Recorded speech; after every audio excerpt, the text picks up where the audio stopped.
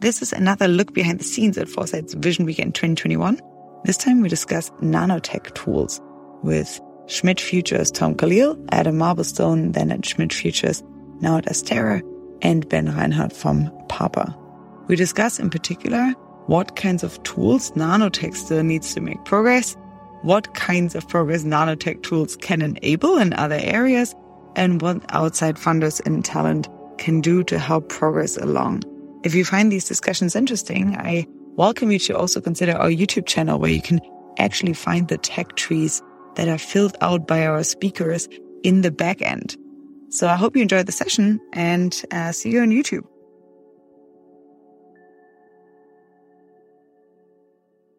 Just heard about a few molecular machines tools, actually. So some of the things that are developed in our molecular machines group. And then we have a few people that really, I think, try to just make more of this stuff happening. And so we have like this, this really coalescence of really interesting ideas. And now not only ideas, but really projects now to actually speed up this research on a much larger scale. And you all have a background in this. So I think the talks that we just had really weren't anything new for you, and you're actively trying to speed up the field. So I think this is a really interesting meta session to how we can discover of like, how can we make these really fantastic ideas come into fruition much, much sooner, or how Ben likes to call it, more awesome sci-fi shit sooner.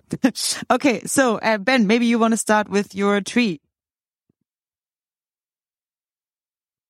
All right, last session. Everybody, put away your phones. Put away your computers. We'll go through this quickly. It will be interesting, and we can make more awesome sci-fi shit. All right.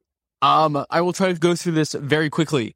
So the thing that I'm in particular really interested in is solutions R&D, which is basically this area of things that are slightly too researchy to be startups, but too engineering or coordination heavy to be in academia. And so there's many ways that we could possibly push this forward. One thing is this thing, what I would call program design, more broadly, just like planning. Like, how do you plan? How do you, instead of sort of saying like, all right, everybody just like give me some proposals and we'll fund all of them or fund some of them. How do you actually say like, okay, like we should do some work here. We should do some work here. And, eventually that will come together to be a broader system. Sort of like you could sort of think about this whole tech tree thing as like a gesture towards a subset of, program design. And you'll see there's sort of a technology road mapping as part of program design, because I know that Adam, I sort of want to connect to what I cheated and looked at Adam's slide. And, so that's there as well. Another thing is this idea that I call pay it forward tithing. So I suspect that many people in this room are making money right now because someone in the past did some work on some technology, and perhaps did not capture all the value of that technology. And so I sort of want to just inject this idea that in the same way that people in the past sort of tithed, gave away some portion of their income just to these continuous problems in the world, like poverty and hunger, perhaps people who are making money off of technology should start thinking about giving money forward to the future, not to try to not to invest that money, but literally just so that people in the future can also be making money off of technology. And then there's this idea of what Michael Nielsen called designed serendipity. So the idea that like the sort of thing that happens here at the conference where you meet someone and you're like, oh, like that, you're working on something that's really important to my project. And I could, and you start a collaboration. I think that it might be possible to make that process much faster and better. So like, why should we care about this? One is, I'm particularly excited about new materials and manufacturing paradigms because they do tend to fall into this situation where, they're too researchy for a startup and too engineering heavy for academia. And if you think about it, materials and manufacturing really underlie civilization. We call it the Bronze Age or the Silicon Age for a reason. I'm also I think that we need to change our technology paradigms towards things that are more robust. You look at everything right now and it is an exquisite black box that you either throw away, or get a new one when it, goes bad. And finally, Sorry, this one got a little screwed up. It's supposed to be question mark, because there's a lot of the things that we need to enable. We just like don't even know them yet. Let's see. The bottom should not have been that. Let's see. So I may have screwed that up and copied Adam's thing. I'm going to cover this up and say here, just what you should write is career paths. So one of the like key problems to all of this, and I'm sure many of you notice this in your world, but as soon as you move away from academia or startup or things without an established career path, there's all these things where it's like, oh, we need these people to like do research outside of academia, and it's like, okay, cool, but like like career paths. You get to this question of like, okay, like how do people, like what does that look like? How do they not eventually try to play this other game? So those are some things to put in your head. And now I'll pass the mic to whoever is next. So I'll explain how I think about this, which actually relates a lot to the tech tree concept. So if you imagine we had a really good tech tree of how we get to all these advanced feature capabilities that we want, and you go and you look at the nodes on these tech trees, and you say, okay, here are certain important nodes. I think there's a very high probability that some fraction of those nodes, if you actually want to operationalize those things as projects, they will not map onto any of our existing institutional or funding mechanisms for funding and for organizing projects. Most, let's say, biomedical research is funded either in commercial setting where you're trying to develop a specific kind of monetizable product, or in an academic research lab where the work is done by graduate students and postdocs who are the academic environment really optimizes for kind of novelty and for kind of individual creativity and individual publishable results. And there are certain classes of problems, and Ben alluded to some of that with this idea of solutions R&D, where he said, too researchy for startups and too forget exactly what you said, too much team science or sort of systems engineering or management that you need for the academic setting that's more individual based. So there are multiple different kinds of mechanisms that you can use for that. And so, a lot of what Ben is developing is about, programs and program managers that can coordinate across multiple existing entities to help build systems. In some cases, we think that there's, even if you did that, you're still going to run into something where you need even tighter knit coordination, something very similar to what the internals of a startup look like, where you basically have a CEO, you might have a chief operations officer, professional project managers, a very tight knit team, all working on the same goal, in a kind of totally unified way.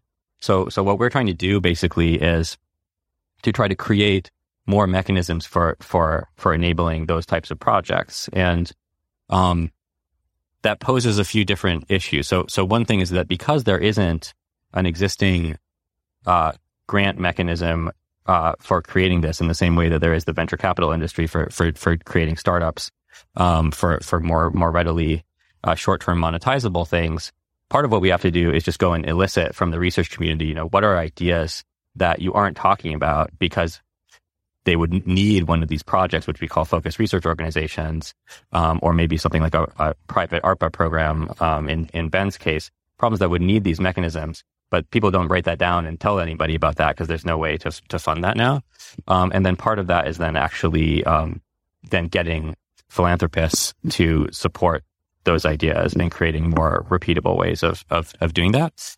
And so I think that there are problems in the molecular machine space. We don't entirely know what they are yet. I think some of them, and Ben and I have a talk about this, about why we think this artificial ribosome idea is probably a very good map onto the private ARPA model. But I think there may also be molecular machine problems today that require the focused research organization model of sort of these like nonprofit startup type concept.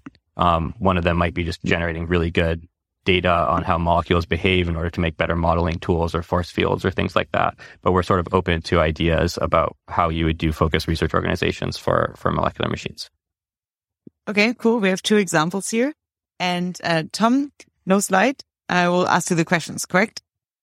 Yes. Okay, good. Strong. So Tom, you're almost like a meta, I think, FRO for spinning out people who spin out FROs. Like, and I think the Vision Weekend which you spoke out at last was, I think, also the one 2 years ago. And you talked about like large moonshot projects. And you definitely, I think, have just a really good eye, I think, for through Schmidt Futures and through a variety of other organs of just like people who have a really good eye on other people who have a really good eye on like what needs to happen next in science. And so how did you develop this skill, and like what do you think is still left uncovered? Yeah. So one of the things that I'm interested in is, as Adam and Ben said, we have a set of existing institutions that are good at some things and not at others. So obviously, I don't lose any sleep about whether we're making sufficient investments in enterprise software, because there are lots of venture capitalists who are investing in enterprise software. I think that there are some things where there are a set of activities where the social return is high, and the private return is low, and that could be because it's a public good, or because the sort of payoff, the economic payoff, is going to occur a long time in the future, and it's not immediately going to lead to a commercially viable product or service. One of the things that I'm interested in is that you now have a class of high net worth individuals who I believe could play a role in the 21st century, similar to the role that the Medicis played in the Italian Renaissance, with a greater emphasis on advances in science and technology, both in terms of expanding the frontiers of human knowledge. So this is supporting things like astrophysics, for example, where the only goal is we want to understand more about the ultimate fate of the universe, but also could be supporting activities that solve important societal challenges. And I think that there is a key bottleneck there, which is that as those high net worth individuals, go around and visit with different people. For example, if they went and visit university researchers, every university researcher would say, well, the answer is obvious. You should fund my lab. Duh. Right?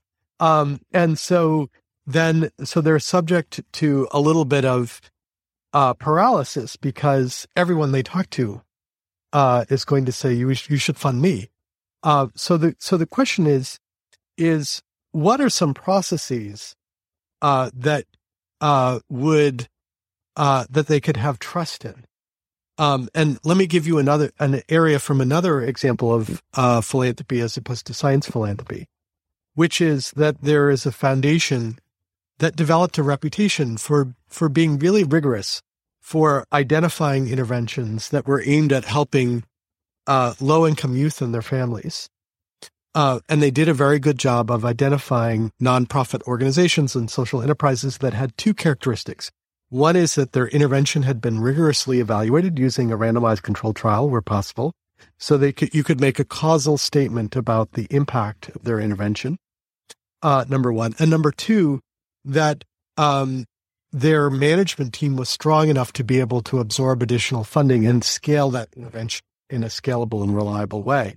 And so as a result, you now have a number of high net worth individuals that will just send that organization check and delegate decision-making to that organization, confident that the money will be put to work.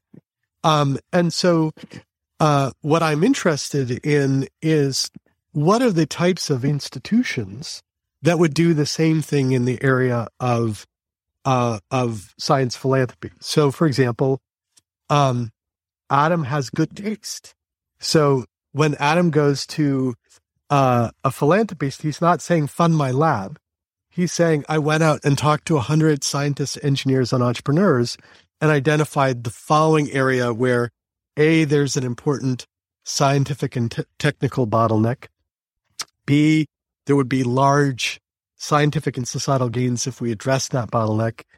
and see there's a plausible, 5-year research push that we could make that would has a decent chance of relaxing that bottleneck. And that's more compelling than the individual philanthropist running into an individual researcher who's saying, fund my lab. So, one of the things that I think we could think about doing is to imagine, a multi-sided marketplace where you have, on the one hand, philanthropists who would like to invest some percentage of their wealth in public goods, in those areas of research that are not appropriate for venture capital or private investment. Program managers who have an investment thesis. So, for example, buried in a lot of these tech trees, I think is a really interesting philanthropic thesis. So someone said, hey, could someone do the research to discover all the ligands that we would need so that we could deliver, nucleic acid therapies to every organ in the body, right? So if we knew that didn't make sense to do as a company, but would absolutely make sense to do as a philanthropic project, then I think you could, number one, explain that to philanthropists and then, recruit the Martin Jensen equivalent, or the Adam and Sam equivalent, who could do a good job of being a steward for an investment, for a fund to go solve that problem. So I think that could be a scalable mechanism. To give you a sense for how big this problem is, for the 2,000 families that have $500 million or more in wealth, what do you think their level of philanthropy is right now, if you had to guess? What's your Bayesian prior? I don't know. It's 1.2%. Okay, well, so if you make the very conservative assumption that they're doing as well as the S&P 500, what you see is their wealth is increasing at a much larger rate than their philanthropy. So their wealth is increasing at a much faster rate than they can give the money away. Now, it's also good for them to make commercial investments, right? So you see a lot of them, making investments in fusion. And I think that's great too. And I think that this could, the sort of investment in startups is something that is great as well. But I do think that there are a class of problems that it's difficult to say, oh, a startup should, try to solve that problem.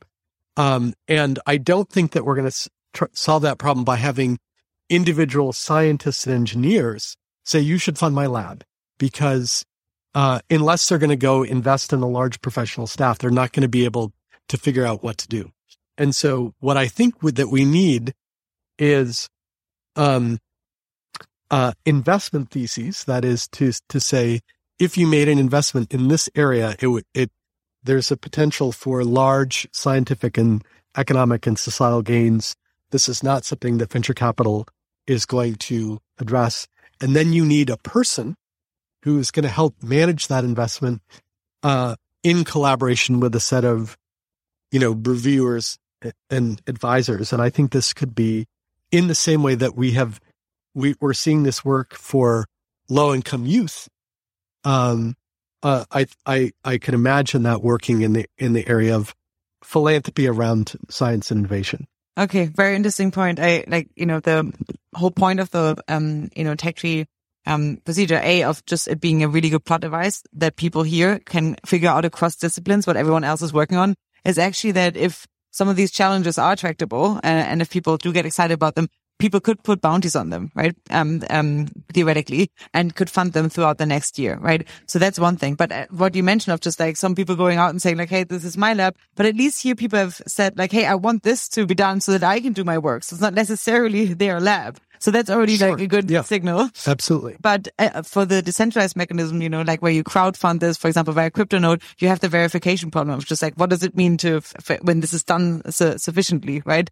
And so I think that verification problem is something that you're trying to solve by just having trustworthy people. And I think that having trust in the set of individuals and the process, I I think in many instances is still going to be an important element of this. Yeah. So I'm not certain that a DAO is going to eliminate the need for trust between individuals. Yeah, I think in the sense that it makes it easier for crypto native individuals to invest potentially, just a lower barrier there. Absolutely. But like, for example, I believe that Martin Jensen played an important role in people willing to give him money to fund the Impetus Fund. For sure. Yes. Yeah. No, I certainly agree. And I think, I think the entire layer, like whenever I talk to you guys, what you said of like Adam has good taste, I think one can definitely tell. So I would love to know a little bit from you guys. Like I heard from you the artificial ribosome, and you had one on molecular machines, but could you give us a few more potential spin-outs that you're dreaming about, at least if you can talk about them? Like what are other tasteful things you have on your mind these days? Should I just start going through the list? Why not? Okay, let's see if I can do this off the top of my head. And let's see. So, general purpose telerobotics, interfacing proteins and electronics. Right now, we're working on a program to basically 3D print integrated circuits. Building, like, sort of doing the meta thing, and a program to build tools for design serendipity is a program that we're trying to spin up. And then sort of thinking about artificial cells as artificial bioreactors. Those are a couple off the top of my head. Well, that's a few already. Okay, that's a good laundry list. And you're tackling them, or do you just throw them out there? What's the deal? All of these are in different sort of stages of program design. And what that means is that I very slowly sort of like do the program manager thing on them until I hopefully find a program manager, and get them funded and kick them off. The one that is actually a started program is the 3D printing integrated circuits. Okay, cool. So what do you need? Like if someone, one of the I need two things: money and program managers. Money and program managers, good. Like two-sided market, I guess, in this sense too. Adam, what's on your mind? Well, I'll tell you a little bit about things that we just launched, and then I'll tell you a little bit about things that we're thinking about. So in this past fall, we launched 3 different focused research organizations, with 2 different philanthropists funding them so far. One of them, Todd Huffman, already talked about a little bit, called E11 Bio. Is Todd still here? I'm not sure if Todd's here. Andrew Payne is here, is here, and is also a founder of that project.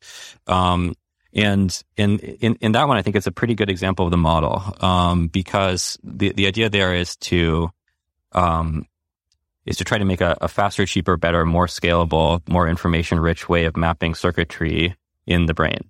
And I think that, in the academic setting, that's hard to do because there are these many different pieces of science and engineering that have to sort of very tightly co-integrate. The biology and the microscopy and the chemistry have to all come together.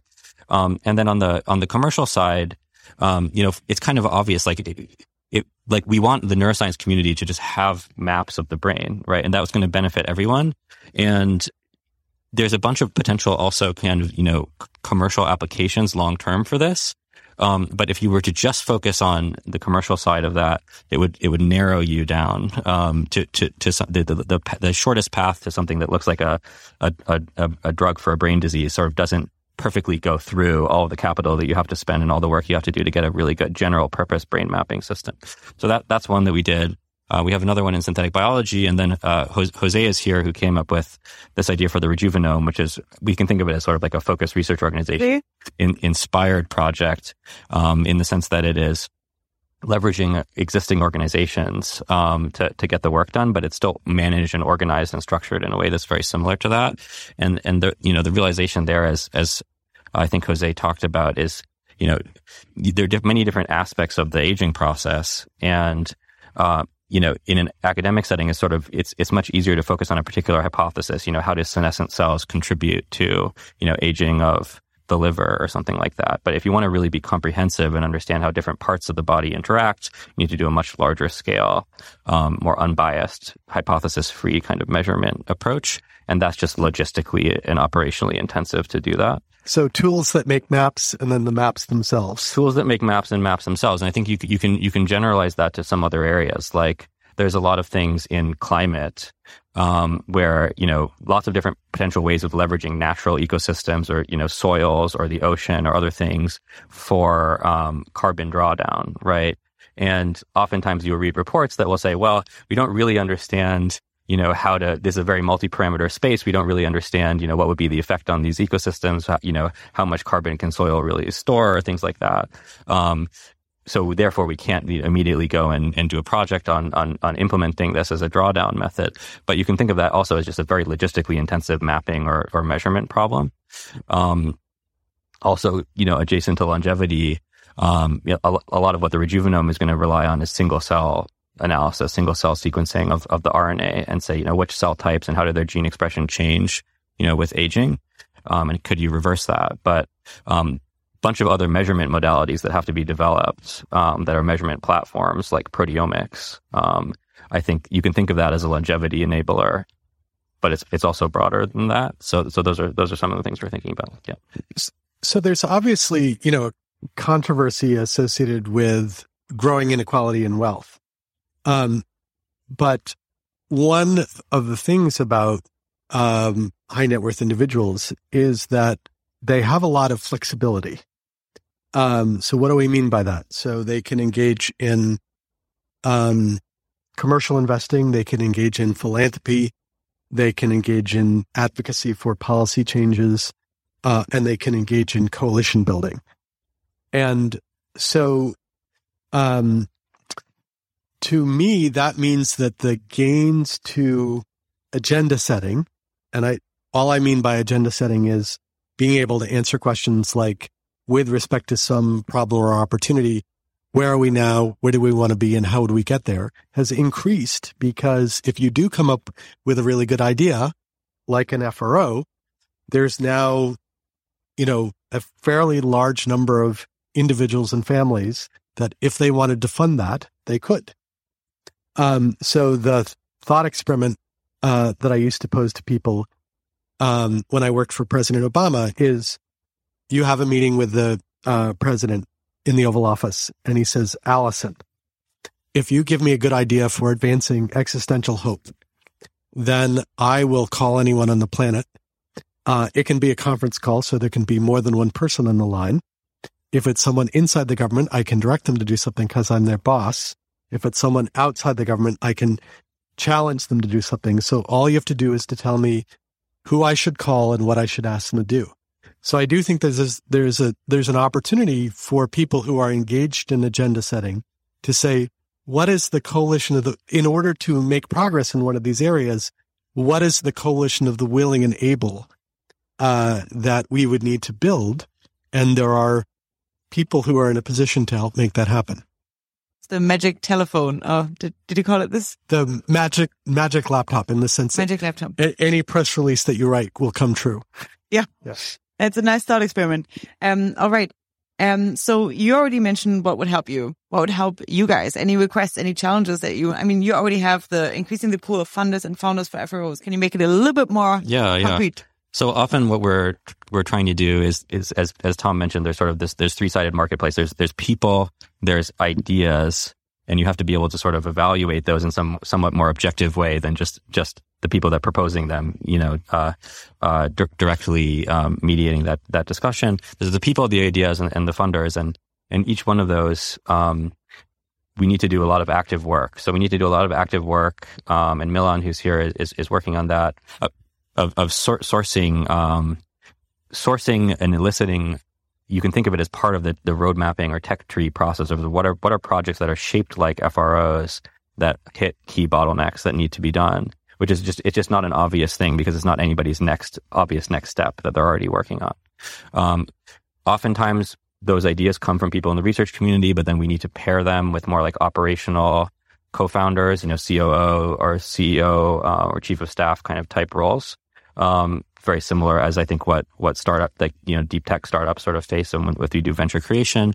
And then we need to really increase the amount of funding and people who want to contribute and donate to this, because I think we will have many more ideas than we have, immediate funding opportunity. Yeah. Oh, great. I'm happy to hear that it's not the ideas that are lacking.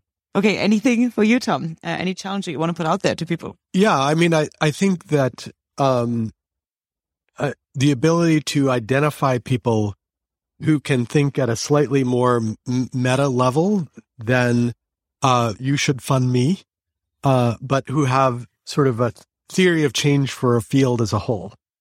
So, for example, someone we're working with had the observation that protein engineering may be near a tipping point, and that a relatively small investment could get the field to embrace automation.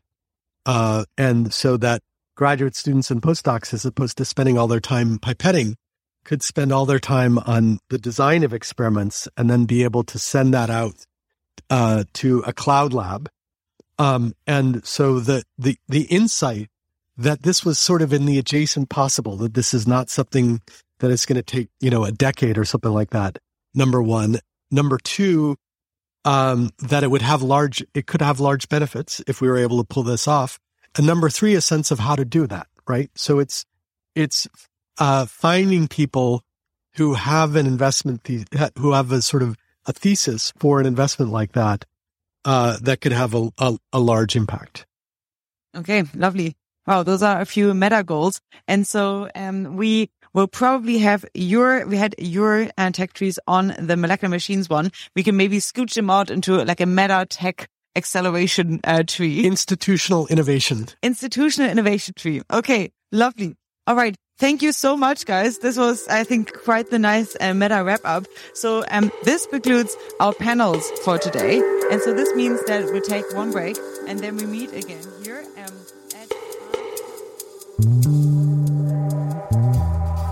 Did this conversation pique your interest? Maybe it even inspired a bit of existential hope about the future in you. Search for Foresight Institute on YouTube or Twitter to stay up to date, or visit foresight.org to learn more, subscribe to our newsletter, and join our efforts. We are entirely funded by your donations, so please support us if you like what we do. Thank you so much for listening.